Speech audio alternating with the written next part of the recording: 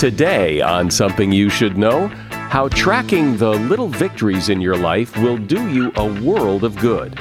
Then, how all the things around you affect you, from colors, shapes, lighting, even plants. Research shows that when we're in the presence of houseplants, it decreases the physiological effects of stress. It helps us concentrate, and actually, in some studies, has been shown to actually make us more generous toward others. Plus, if you've ever called one of your kids by another one of your kids' names, there's an interesting reason why, and the best way to get out of debt. First thing you do is you consolidate. So if you've got a line of credit that have lower interest than the credit cards that you're holding, then I would pay off the credit cards with the line of credit. So now you at least have like one focused debt. When you have lots of different debts, it can feel very scattered. All this today on Something You Should Know. If you have a job opening and you need to hire someone, what are the chances, when you think about it, what are the chances of finding a great match inside your circle of influence? Pretty slim. I mean, even if you put the word out there, a lot of people who may be perfect are never going to hear about it. That's why you need Indeed. Indeed is your matching and hiring platform with over 350 million global monthly visitors, according to Indeed data, and a matching engine that will help you find quality candidates fast. And Indeed does it all. You can use Indeed for scheduling, screening, and messaging so you can connect with these candidates faster. But it's not just about the speed, it's about the quality. 93% of employers agree that Indeed delivers the highest quality matches compared to other job sites, according to a recent Indeed survey. What I love about Indeed is how efficient it is. You get quality candidates, you get them fast, and that's what it's all about. Indeed's matching engine is constantly learning from your preferences, too. So the more you use Indeed, the better it gets. And listeners to this show will get a $75 sponsored job credit to get your jobs more visibility at Indeed.com/something. Go to Indeed.com/something right now and support our show by saying you heard about Indeed on Something You Should Know. Indeed.com/something. Terms and conditions apply. Need to hire? You need Indeed. Something you should know. Fascinating intel, the world's top experts, and practical advice you can use in your life. Today, Something You Should Know with Mike Carruthers. Hi, welcome to Something You Should Know. I like to mention from time to time that there are a lot of episodes of Something You Should Know. And since we don't really dive into news of the day kind of topics, all of the episodes of this podcast really hold up over time. They're still relevant. So if you have time on your hands, you're certainly invited to take a visit into the archives and listen to some of the previous episodes. There are hundreds of them, and whatever app or platform you use to listen to this episode will have at least the last several hundred episodes for you if you want to listen. First up today, it's very normal for all of us to be self-critical. It's human nature to focus on our mistakes and then beat ourselves up over them, which turns out to be amazingly unproductive, a big waste of time, and does you very little good. What turns out to be really powerful is to write down all your tiny achievements each day. It's called the progress principle. Teresa Amabile of the Harvard Business School has been studying this for 15 years and found that it's not only taking pride in the big accomplishments of your life, but also noticing and writing down the smallest successes that can make the biggest difference. What happens is that when you consciously acknowledge your small achievements, it activates the reward circuitry of your brain. When this pathway is opened, some key chemicals are released that give us this feeling of achievement and pride. That serves as motivation to keep going even when other things may not have gone so well. So the recommendation is to keep a diary and write down all your little wins every day, big and small, and then watch how your emotional state changes. And that is something you should know. Just about everything around you affects you in some way. And you know this on some level because when you walk into a room that's clean and tidy, it feels very different than when you walk into a room that's a mess. It affects you differently. Colors, music, lighting affect you, shape and textures. All these things affect your mood, your productivity, and your creativity, often in ways you don't even realize. Ingrid Lee has studied just how these ordinary things affect us. She's author of the book Joyful: The Surprising Power of Ordinary Things to Create Extraordinary Happiness. Hi, Ingrid. Thanks so much for having me. So explain how this works in a general sense, how ordinary things affect us. Many of us are taught to believe that the things that surround us are just incidental to our happiness and well-being. And what my research shows is that actually the ordinary things, the mundane things around us can actually have a really profound effect on our emotions and our well-being. So even something as simple as the color of your walls. Research shows that people working in more colorful work environments are more alert, they're more confident and friendly than people working in drab spaces. So these things that surround us seem like they're just ordinary, mundane things, but they actually have a really big effect. All of them? Such a great question. I mean, I have a pair of scissors sitting here that doesn't seem to be having much effect on me. It's just a pair of scissors here. So I'm trying to understand the scope of this. Like, is everything affecting me, or is the color on my walls affecting? What's affecting me, do you think? There are certain colors, shapes, and forms that have an unconscious effect on us. So, for example, those scissors actually might have an effect on you. Research shows that angular shapes, when we look at angular shapes, it causes an activation in a part of the brain called the amygdala, associated in part with fear and anxiety. And when we look at round shapes, that same activation doesn't happen. So there are certain ways in which even something as simple as a pair of scissors might have an effect on you. So I think many of these effects are unconscious, but there are also things that we can intentionally add to our space to change the way that we feel. Well, I like that because, and I think people have a sense of that. I mean, you walk into a room and that room can affect you because either it's really messy or it's really tidy or it's white or it's dark or. So I get that. So how do we then take what you're talking about and put it to work for us? So there are a few things that I think are easy ways to get started. The first is to start with color. I think especially in your workspace, for example, because many of the places that we work are often gray and beige and very dull. So adding a little pop of color to a workspace is a great way to get started. You can also do it at home. Another thing that you can add to a space that can really have a powerful effect is adding something natural. So plants, for example, are a great one to add. Research shows that when we are, when we're in the presence of houseplants, it has an effect on our blood pressure. It decreases the physiological effects of stress. It helps us focus and concentrate, and actually, in some studies, has been shown to actually make us more generous toward others. Really? Yes. And the other thing that I think is so interesting, you mentioned order and disorder. Like when we walk into a room and it's really messy. I mean, that's a really easy way to start too, is to create some sort of order in your workspace or in your home. Because there's a great study out of the University of Chicago which shows that people are more likely to cheat on a test when they look at visually disordered environments. And that's not just having clutter and messiness around. It's actually, when people in this study, people were looking at environments that were very asymmetrical, that had lots of weird angles, right? So putting things in order, making sure your art hangs straight, and that things aren't at, funny angles, can also help create that sense of, that unconscious sense of order in your surroundings that makes us feel so good.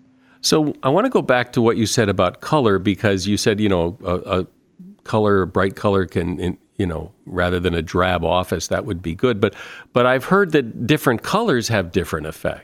I think there's a lot of conversation out there about, color psychology and what different colors do. I think that research is pretty mixed, but what seems to be clear is that the brighter and more saturated the color, the more joyful it appears across cultures. And we actually see this in children's drawings. So when children draw happy and joyful scenes, they use bright colors. When they draw angry or sad scenes, they use colors like brown and gray and sometimes like dark purple. So in general, what I always tell people is choose the colors you love, but just choose the lightest and brightest versions of those colors.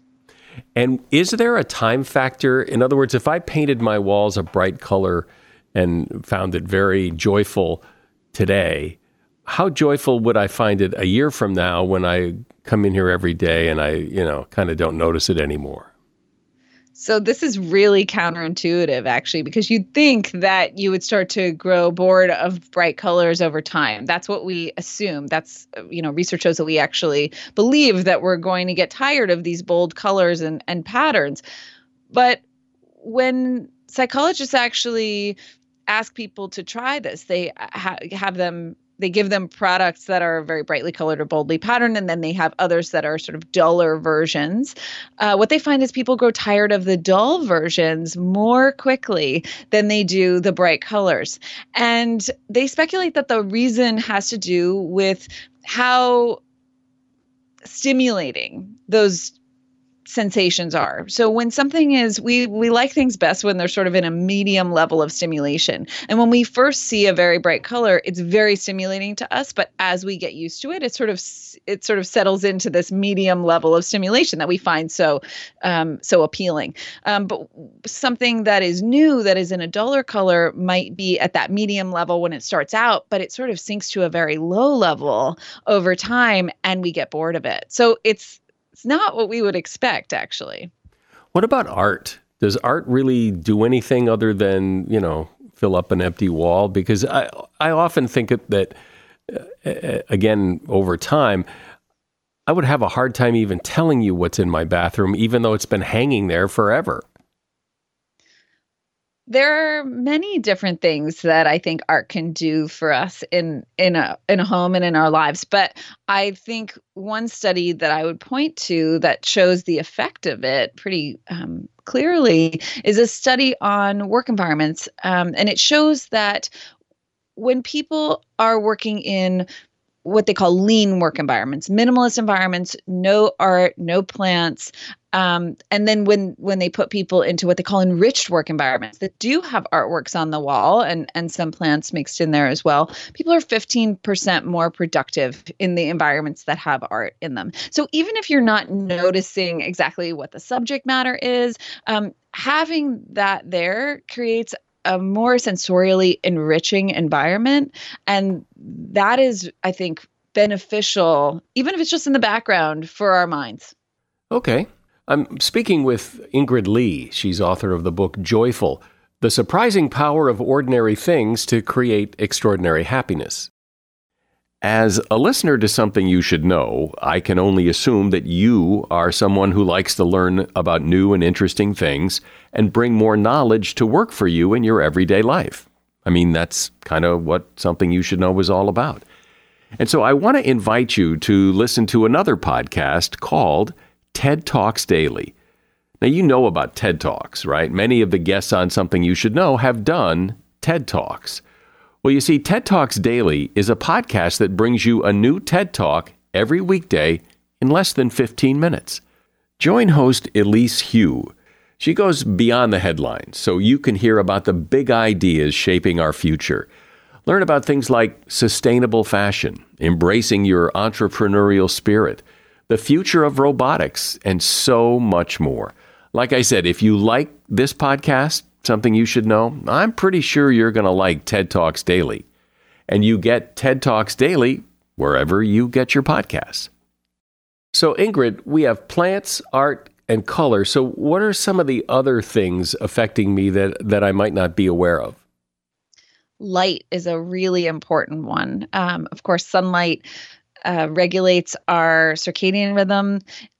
It regulates our serotonin levels, which is a neurotransmitter that's essential to mood and regulation of mood. And I think it's so fascinating to see some of the studies on this. So, for example, there is research that shows that people working in sunnier work environments sleep 46 minutes more per night than people working in windowless spaces. So just getting a little bit more natural light. And if you don't have that in your workspace, getting out for a walk in the sunshine, first thing, if you have a dog, that's a great forcing function to get you out and get some sunlight exposure. But you can also supplement with artificial light. And there is some research that shows, for example, that for Alzheimer's patients, that just changing the light bulbs can actually reduce the rate of cognitive decline and also reduce symptoms of depression. So if you don't have the access to natural light, then getting artificial light can be important, because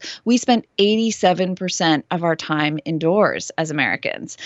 So light is a really important one. Does it have more of an impact if you know it's having an impact, or does it have an impact whether you know it or not? Some of these things have an effect whether we know it or not. So, for example, what I was talking about round shapes earlier, that's an unconscious process. And so that's happening whether or not we are consciously aware of it. But I think that when we are consciously aware, we can notice and we can actually savor these joyful sensations that we put in our surroundings. So, for example, if you're aware, if you're noticing that you have plants around you, you might engage with those plants more. You might draw your attention to them more, and that would increase the effect that has on you. I would imagine what we've talked about mostly is visual things, but that music and sound and the things you touch, the other senses play into this as well. Yes, they absolutely do. Music is a big one, and there are studies which I think are really interesting about how when we play music in a home, we actually sit closer to the people in our household or to the people in our family than we do when there's not music playing.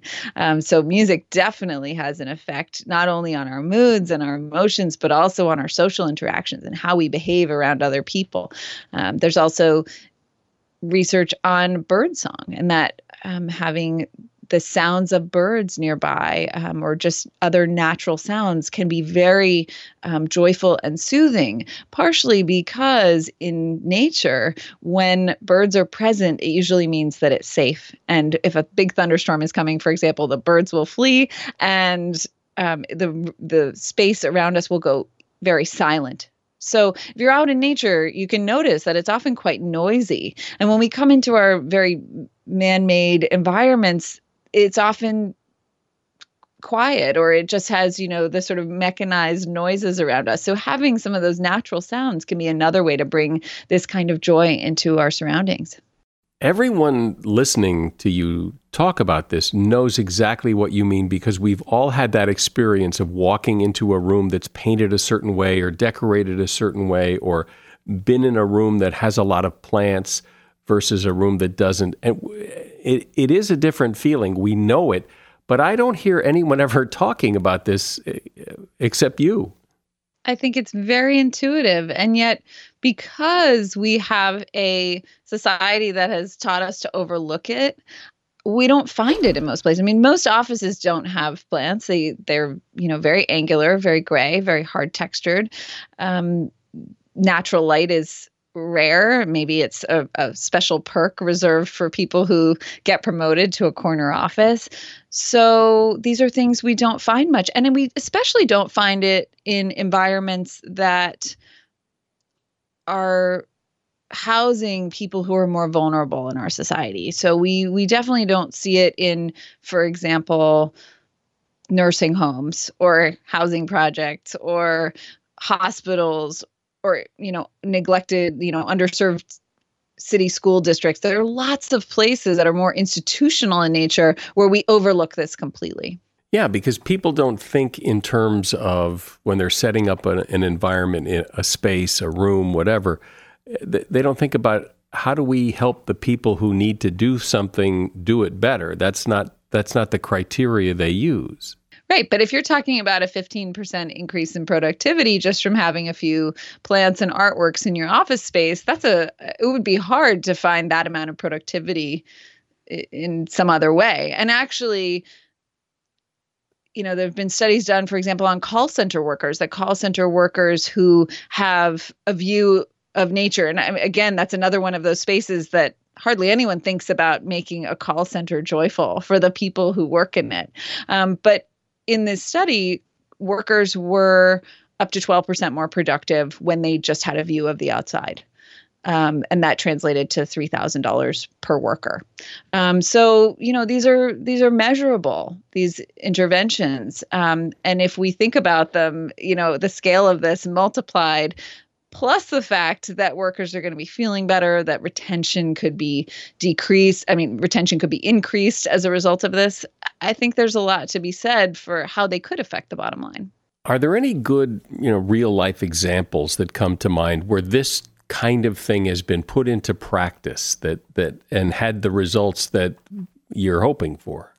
So there's a nonprofit, Public Color, which works in New York City schools to bring color into school districts. And what they find is that graffiti disappears, that kids say they feel safer in the schools, and that attendance actually improves.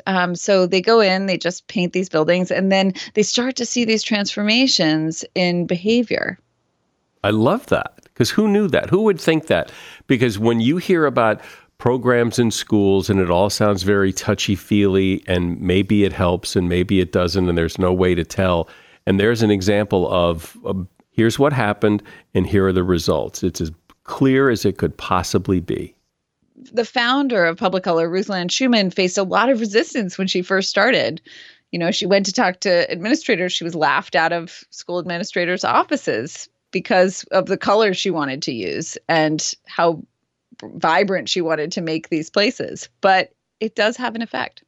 Yeah, well, anything else like that? Because that's such a great example. That's just such a great example. Sure. I mean, so when I was first doing my research on this, I came across a story of a mayor in a city called Tirana, Albania. It's the capital city of Albania. He was elected in the year 2000. And in the 10 years prior, Tirana had really become a haven for organized crime and corruption. The city was bankrupt, and there was just garbage that would just pile up uncollected in the streets. And when this mayor, Edi Rama, was elected, he was an artist by training, and he started to paint vibrant colors on all of the downtown buildings in the city. And shortly after this started, he found that people stopped littering in the streets. And then shopkeepers started to remove the metal grates from their shop front windows because they said that the streets felt safer than they had before. And then people actually started to pay their municipal taxes, which is something that years of enforcement prior couldn't get them to do. And in the 5 years after this painting project began, the number of businesses in Tirana had tripled, and the tax revenue increased by a factor of 6. It's surprising. It's the sort of thing that makes you think color can do that. Yeah. And it makes us, I think, have to reevaluate how we are looking at aesthetics in our lives. That is such a great story. And these are the kind of things like you would never imagine this to be true. And yet here it is. I have another story that is, I think, that does speak to the emotional transformation of a space, but is pretty poignant. In Japan, it's pretty well known that there's a generally high suicide rate, and particularly a high suicide rate in the train stations.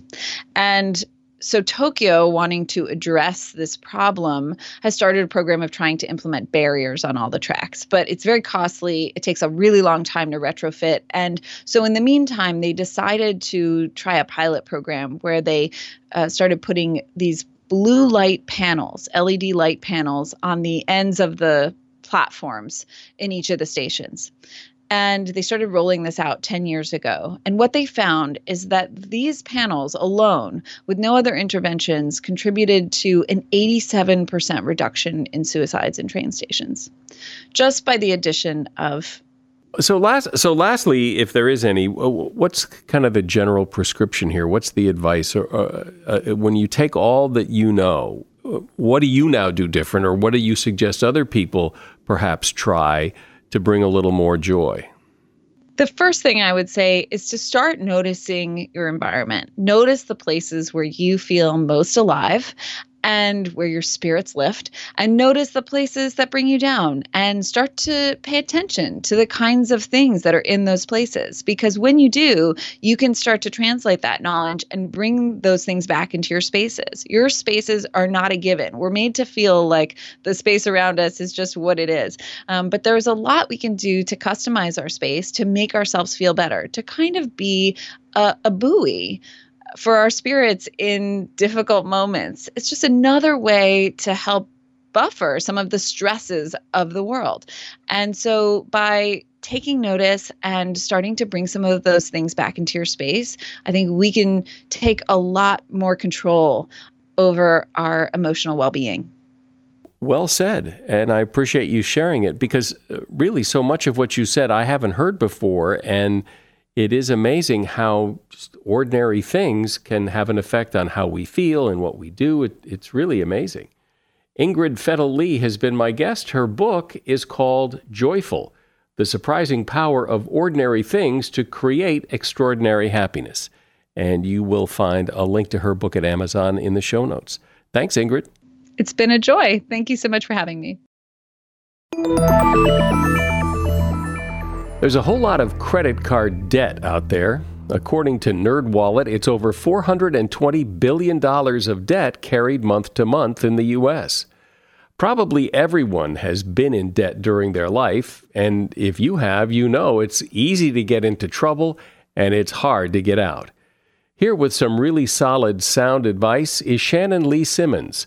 Shannon is a certified financial planner and author of the book Living Debt-Free: The No Shame, No Blame Guide to Getting Rid of Your Debt. Welcome to Something You Should Know, Shannon. Hi, nice to be here. Thanks for having me. So why do you think this is such an important topic? It's a fascinating topic because not only does it affect us from a financial point of view, which, it costs money every month, there's interest charges, it can take a long time to pay off. But what really fascinates me about it, and why I think it's important to have conversations about it, is the emotional impact that debt has on people, on families, on households, on relationships with other people. And more importantly, when you have debt, or if you're a debt survivor, if you've had debt before, how that affects your future financial life, I also find really fascinating. I've really noticed over my years on the front lines of financial planning that people who have had debt before, often the shame carries with them into the future, even once they're debt-free. And so they can believe they're bad with money, even once things are back on track again. And that can bleed into other areas of their life, of a lack of confidence and a lack of self-worth. So for me, debt is not just about saving interest and shaming people about bad decisions they've made on purchases. It's actually about financial wellness and mental health. I've often wondered if the people who get into debt, is it typically because there was something big that happened that required that they borrow a lot of money and now they're in debt? Or is it just, too many dinners out, the nice shoes instead of the less nice shoes, and it just builds up slowly, and then, oh my God, look how much debt we have? It often starts off with something, I call it like a trigger, right? So or a tripwire. There's something that happened. It doesn't necessarily mean it's catastrophic. Often that's the case. There's a job loss. There's someone who got sick. And that's if we're talking about massive amounts of debt. What I typically see is either, someone's cat got sick and that was $2,000 they didn't have.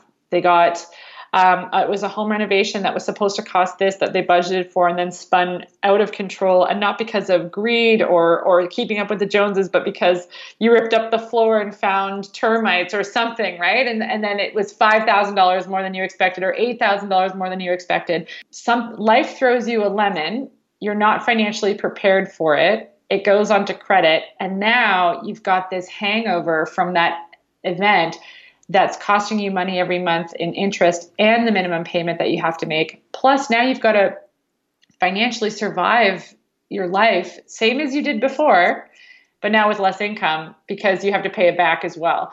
And so the next time something happens, it doesn't have to be as, quote, catastrophic or as big, and it still might go on to debt because you've just got less and less income to work with. And this is how it starts to feel suffocating because you're not necessarily being irresponsible every time that money goes on to debt, and yet you still feel like a failure, or you still feel irresponsible because the debt is mounting, even though you're actively trying not to have that happen. And so I find that with most people with debt, I've never met a person who's like, I can't wait till I'm in debt. Like that's not a thing that people say. And so usually what's taken someone from being a person that doesn't have debt to a person who does have debt is something out of the norm of their daily life. But don't you think what happens too is that people get in debt, and then so they've got $5,000 in credit card debt, and they think, well, what's another $100? Let's go out to dinner. And now it's another $100, and you do that a few times, and now it's $1,000, and now you're really in trouble. Exactly. And so me, from where I sit on the financial planner point of view, I'm trying to stop people from entering that, mindset. Because if I can stop you before you reach that apathy or that give up point, there's still so much that we can do to create hope and create wins and to get you back on track. And if someone has come to me and they've already given up, then it's that much harder for us to right the ship. Well, it would seem that because I hear stories about how people have so little money saved in the bank, that these kind of stories are almost inevitable, because although you may not know what bad thing is going to happen, whether it's going to be the cat vet bill or the car bill or something else, something's going to happen. Something always happens to everybody. You may not know what it is. And if you don't have any money in the bank, well, this is bound to happen. It is. And so that's why those, emergency savings are actually the most important. I don't think emergency savings don't get a lot of love. Like most people really hound about debt repayment and then also saving for retirement or using your tax accounts and that kind of thing. And often there's this rhetoric around making your money work for you. So if you've got a few $1,000s sitting in a regular savings account or in your checking account, not earning anything but a little bit of interest, there is this pressure that somehow you're being a chump, right? Like you're not taking advantage of it, you're not using it efficiently, you're not doing anything with it, it's just sitting there not working for you. But I would argue that it's keeping you out of debt. So it's just sitting there waiting for life to happen, because like you say, life is going to happen. So at some point, you're going to use that $3,000 to bail you out of a situation instead of using a credit card or a line of credit. So I often say that, we want to get to those emergency savings. And I'm also a big proponent of saving up a little bit of a slush fund, even if you're paying back debt at the same time, which is a little controversial because most people think that you should just throw down everything to your debt, eat beans for the next 8 months and spend no money and never leave the house. But I think that there's nothing more upsetting and unmotivating than going along your debt repayment plan. Life throws you a curveball. It's out of the realm of what's affordable of daily life, and you don't have any money sitting on the sidelines to handle it. And then you have to go back into debt to bail yourself out. It's just compounding that sense of failure, right? So if you were prepared for that one lemon, then maybe it would actually boost your confidence that you can keep going and you can survive this. Yeah, well, I think a lot of people think in their financial thinking that that's what a credit card is for, that's why they have credit on their card, is that when the car breaks down or the vet bill comes, that's what they'll use, and that really leads them down a road of trouble. Yeah, I agree. Like the line of credit is my emergency account is something I hear all too often. And I definitely do not think of a line of credit as an emergency account. I think of it as a really good consolidation tool if you've got a credit card already. But having actual cash saved on the sidelines is, if you're able to, is definitely ideal over definitely a credit card and even a line of credit. And that's because I don't think people take that emotional impact into account. Do you, when you deal with people, do you find that people who have debt, do some of them think, well, what's wrong with that? Everybody has that they don't actually see it as a problem. It's just that's how you do things. I think that there's a level with some people of apathy because they have no hope. And I think that that's really when you start to hear people say things like, it is what it is, or everyone's got debt. I don't think that it's cavalier. I think that it's a lack of hope that's happened. So they've probably tried a few times to pay it back and failed. And so what else can they do but just accept? And I think, so again, if I can come in there and show them that they can be debt-free, or they can be, and a lot of times people are worried about becoming debt-free because they're afraid that the changes to your lifestyle that you would need to make are so severe and so drastic, and you'll never do them, that what's the point of trying, right? Like, I'll just carry this line of credit, roll it into my mortgage the next time I can, and like, that'll be that, and I'll just keep doing what I'm doing. But I offer a different perspective where maybe we pay it off slower and over a longer period of time. So yeah, you'll pay more interest, but you'll actually pay it down and you'll still feel in control, and you won't feel like there's no point to it anymore. And so I think that when I hear someone say, oh, everyone's just got debt, or I'm just bad with money, or I'm just a person with debt, it's an immediate signal to me that they've probably tried and failed a bunch of times before, and they've just kind of reached this point where they've given up. So how do you get somebody jazzed to do this? How do you get somebody all excited about paying off their debt when A, it's going to take forever, and B, it just reeks of hardship and sacrifice and all that? How do you get somebody, yeah, let's go? For me, the big sell is a couple. So often I'll ask, and I usually just ask the person, like, who do you think you'd be without this debt? And what do you think you could accomplish without this debt? And then we start to daydream about that. Could we split it so that some of this goes to a vacation fund and some of it goes to long-term savings? It depends on the person. Could we build up this fund so that you could actually start a business? Like, what is it? Could you maybe qualify for a mortgage so you could buy a house one day? Like, there's all these different dreams and goals that people have, that having the debt is impacting them negatively, that showing them that without this, those things are much more possible. And I think so that hope piece, that possibility piece, and that growth piece is important there. And then the second thing that I think is one of the things about debt, like one of the promises about being debt-free, is that you can get rid of whatever the emotional burden is of that debt. So I call it the emotional cost of debt. So I'll give you an example. One of my clients had a line of credit that was $5,000, and she also had a credit card, and I think it was like $3,000 charging, something ungodly, like 24% or something horrible like that. And she was throwing all her money at this line of credit, even though the credit card was so much higher in interest and all that stuff. And that's because this line of credit was a leftover from a wedding that never happened.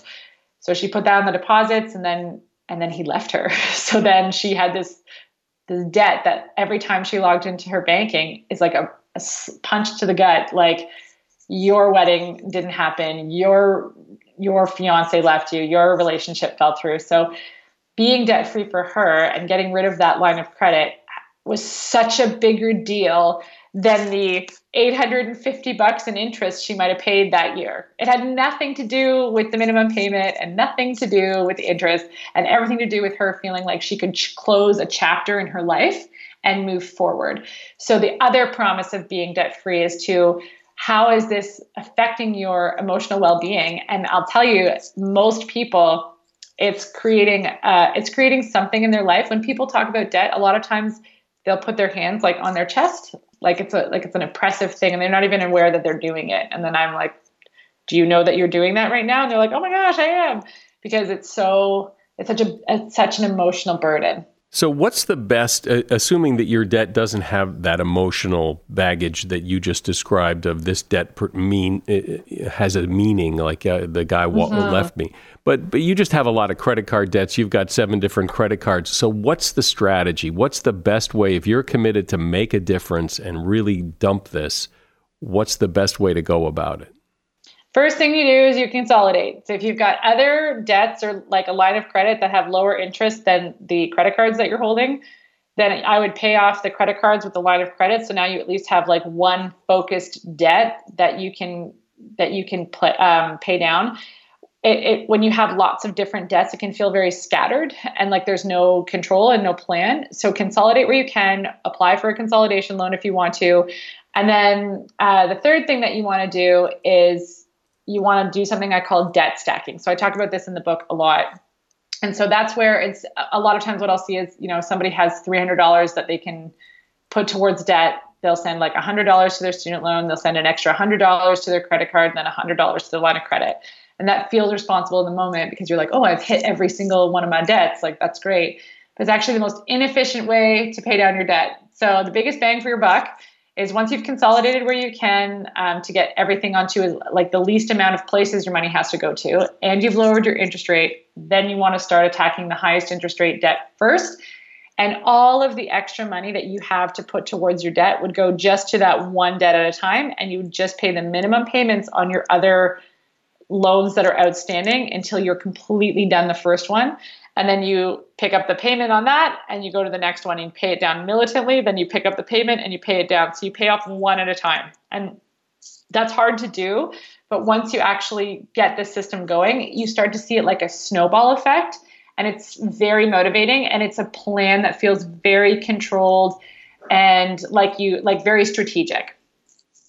And while you're doing that, what do you find works to plant in people's mind, or however you do it, that while they're tackling their debt, that's expenses that they've made in the past, how do you keep them from making more? Because I would imagine it's tempting to go, well, we just knocked off $2,000 off that, so what's another dinner out? Yeah, I completely agree. I think the number one way to stop people from going into more debt while they're paying down debt is twofold. So one, it's making a realistic plan. So allowing them enough cash flow every month that they can still maybe get a coffee or like something that doesn't feel like constant deprivation, because they might be paying. I mean, anybody can be on their best financial behavior for like 3 or 4 months. But what if you're paying down debt for 2 years? Can you actually be on your best financial behavior for every day for 2 years? Probably not. So instead of pretending like we will be, let's just be realistic and plan around what's going on in your life. And so I'm a big proponent of a realistic budget so that the debt repayment plan isn't punishing. And so it's actually realistic. And the second thing we've already chatted about is to actually save a little bit of money, even $25 a month, $50 a month, whatever it is, just a little bit of money to a savings account so that if you drop your phone and it breaks and it's $400 to fix, you've got that money sitting on the sidelines and you don't have to use debt to bail yourself out of that situation, and you'll feel so in control of your money. And lastly, because even people with the best of intentions, when they get their credit card, and you know how it says now on the credit card, if you make the minimum payment, it'll take you 75,000 years to pay this off.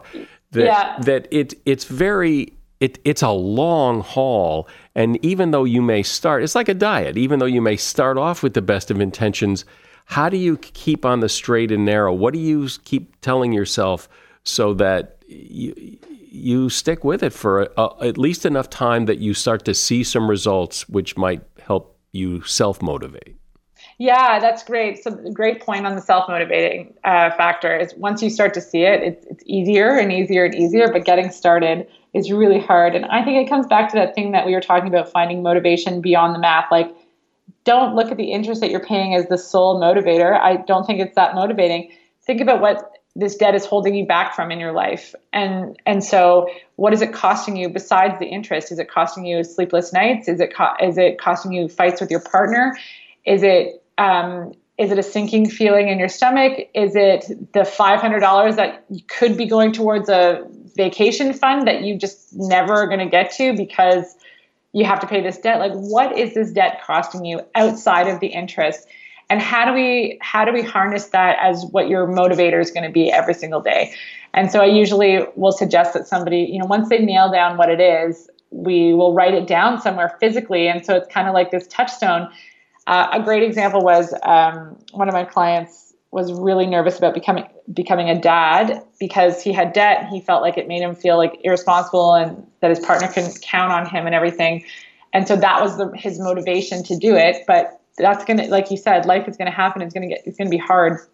So he wrote himself she wrote him like a little love note that he put on a sticker that he put on his credit card, that every time he pulled out his credit card before he swiped, he would see it. And it was like this constant reminder without it being shaming, which I think is also important.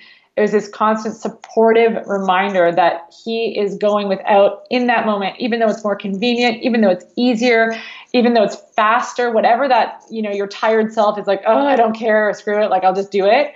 It's a supportive reminder in that moment that there's reasons beyond whatever this expense is that we're trying to do this. And he said that it worked wonders for him. Like, sure, every now and then he would still spend money on his credit card on something that was like, not ideal. But at the end of the day, the overwhelming effect was that he used it less, or he would be in the checkout line pulling it out and then actually walk out of the checkout line because it was like, oh, right, this is not more important than this other thing. I think that's a great example of that. Well, what's interesting is I think this is such a common problem where people have too much debt, and yet when you're sitting there at the computer with your checkbook or however you pay your bills, it's a very lonely feeling knowing you've got this big weight on your shoulders, and it's great to get some advice to help unburden the weight. Shannon Lee Simmons has been my guest. She's a certified financial planner and author of the book Living Debt Free: The No Shame, No Blame Guide to Getting Rid of Your Debt. And you'll find a link to her book in the show notes. Thank you, Shannon. Thanks so much, Mike. It's been a pleasure. How many times have you called one of your children by one of your other children's names? It happens a lot, and it's not a sign of dementia or absent-mindedness. It's just the way the brain works, according to neuroscientist Dr. David Rubin. What happens is we store the names of our family members in something that resembles a file in the brain. So when you go to that file to get someone's name, it's very easy to pick up another name in that file by mistake. It's even more likely to happen when the names are similar, like Mike and Mickey. You'll notice that you never mistakenly call your child by one of your coworkers' names because your coworkers, they're in a different file. And one other interesting thing is that your dog's name is also in that family file, which is why you may call one of your kids by your dog's name, but not your cat's name. The cat's name isn't in there, so you won't call your kids by your cat's name. And that is something you should know. Reviews are helpful. That's why I ask you frequently if you would please leave a review on Apple Podcasts. It helps us with our rankings. It helps us attract new listeners. So please leave a review. I'm Mike Carruthers. Thanks for listening today to Something You Should Know. The Bigger Pockets portfolio of podcasts are worthy of your investment. We're having a real conversation as real estate investors. New episodes available every day. It's important to buy where it makes money and not necessarily where you want to travel to. Bigger Pockets, On the Market, Rookie Real Estate, or Money Podcast. The purpose of flipping is to create more cash so then you can reinvest into other types of properties. The Bigger Pockets Podcast on YouTube or wherever you listen.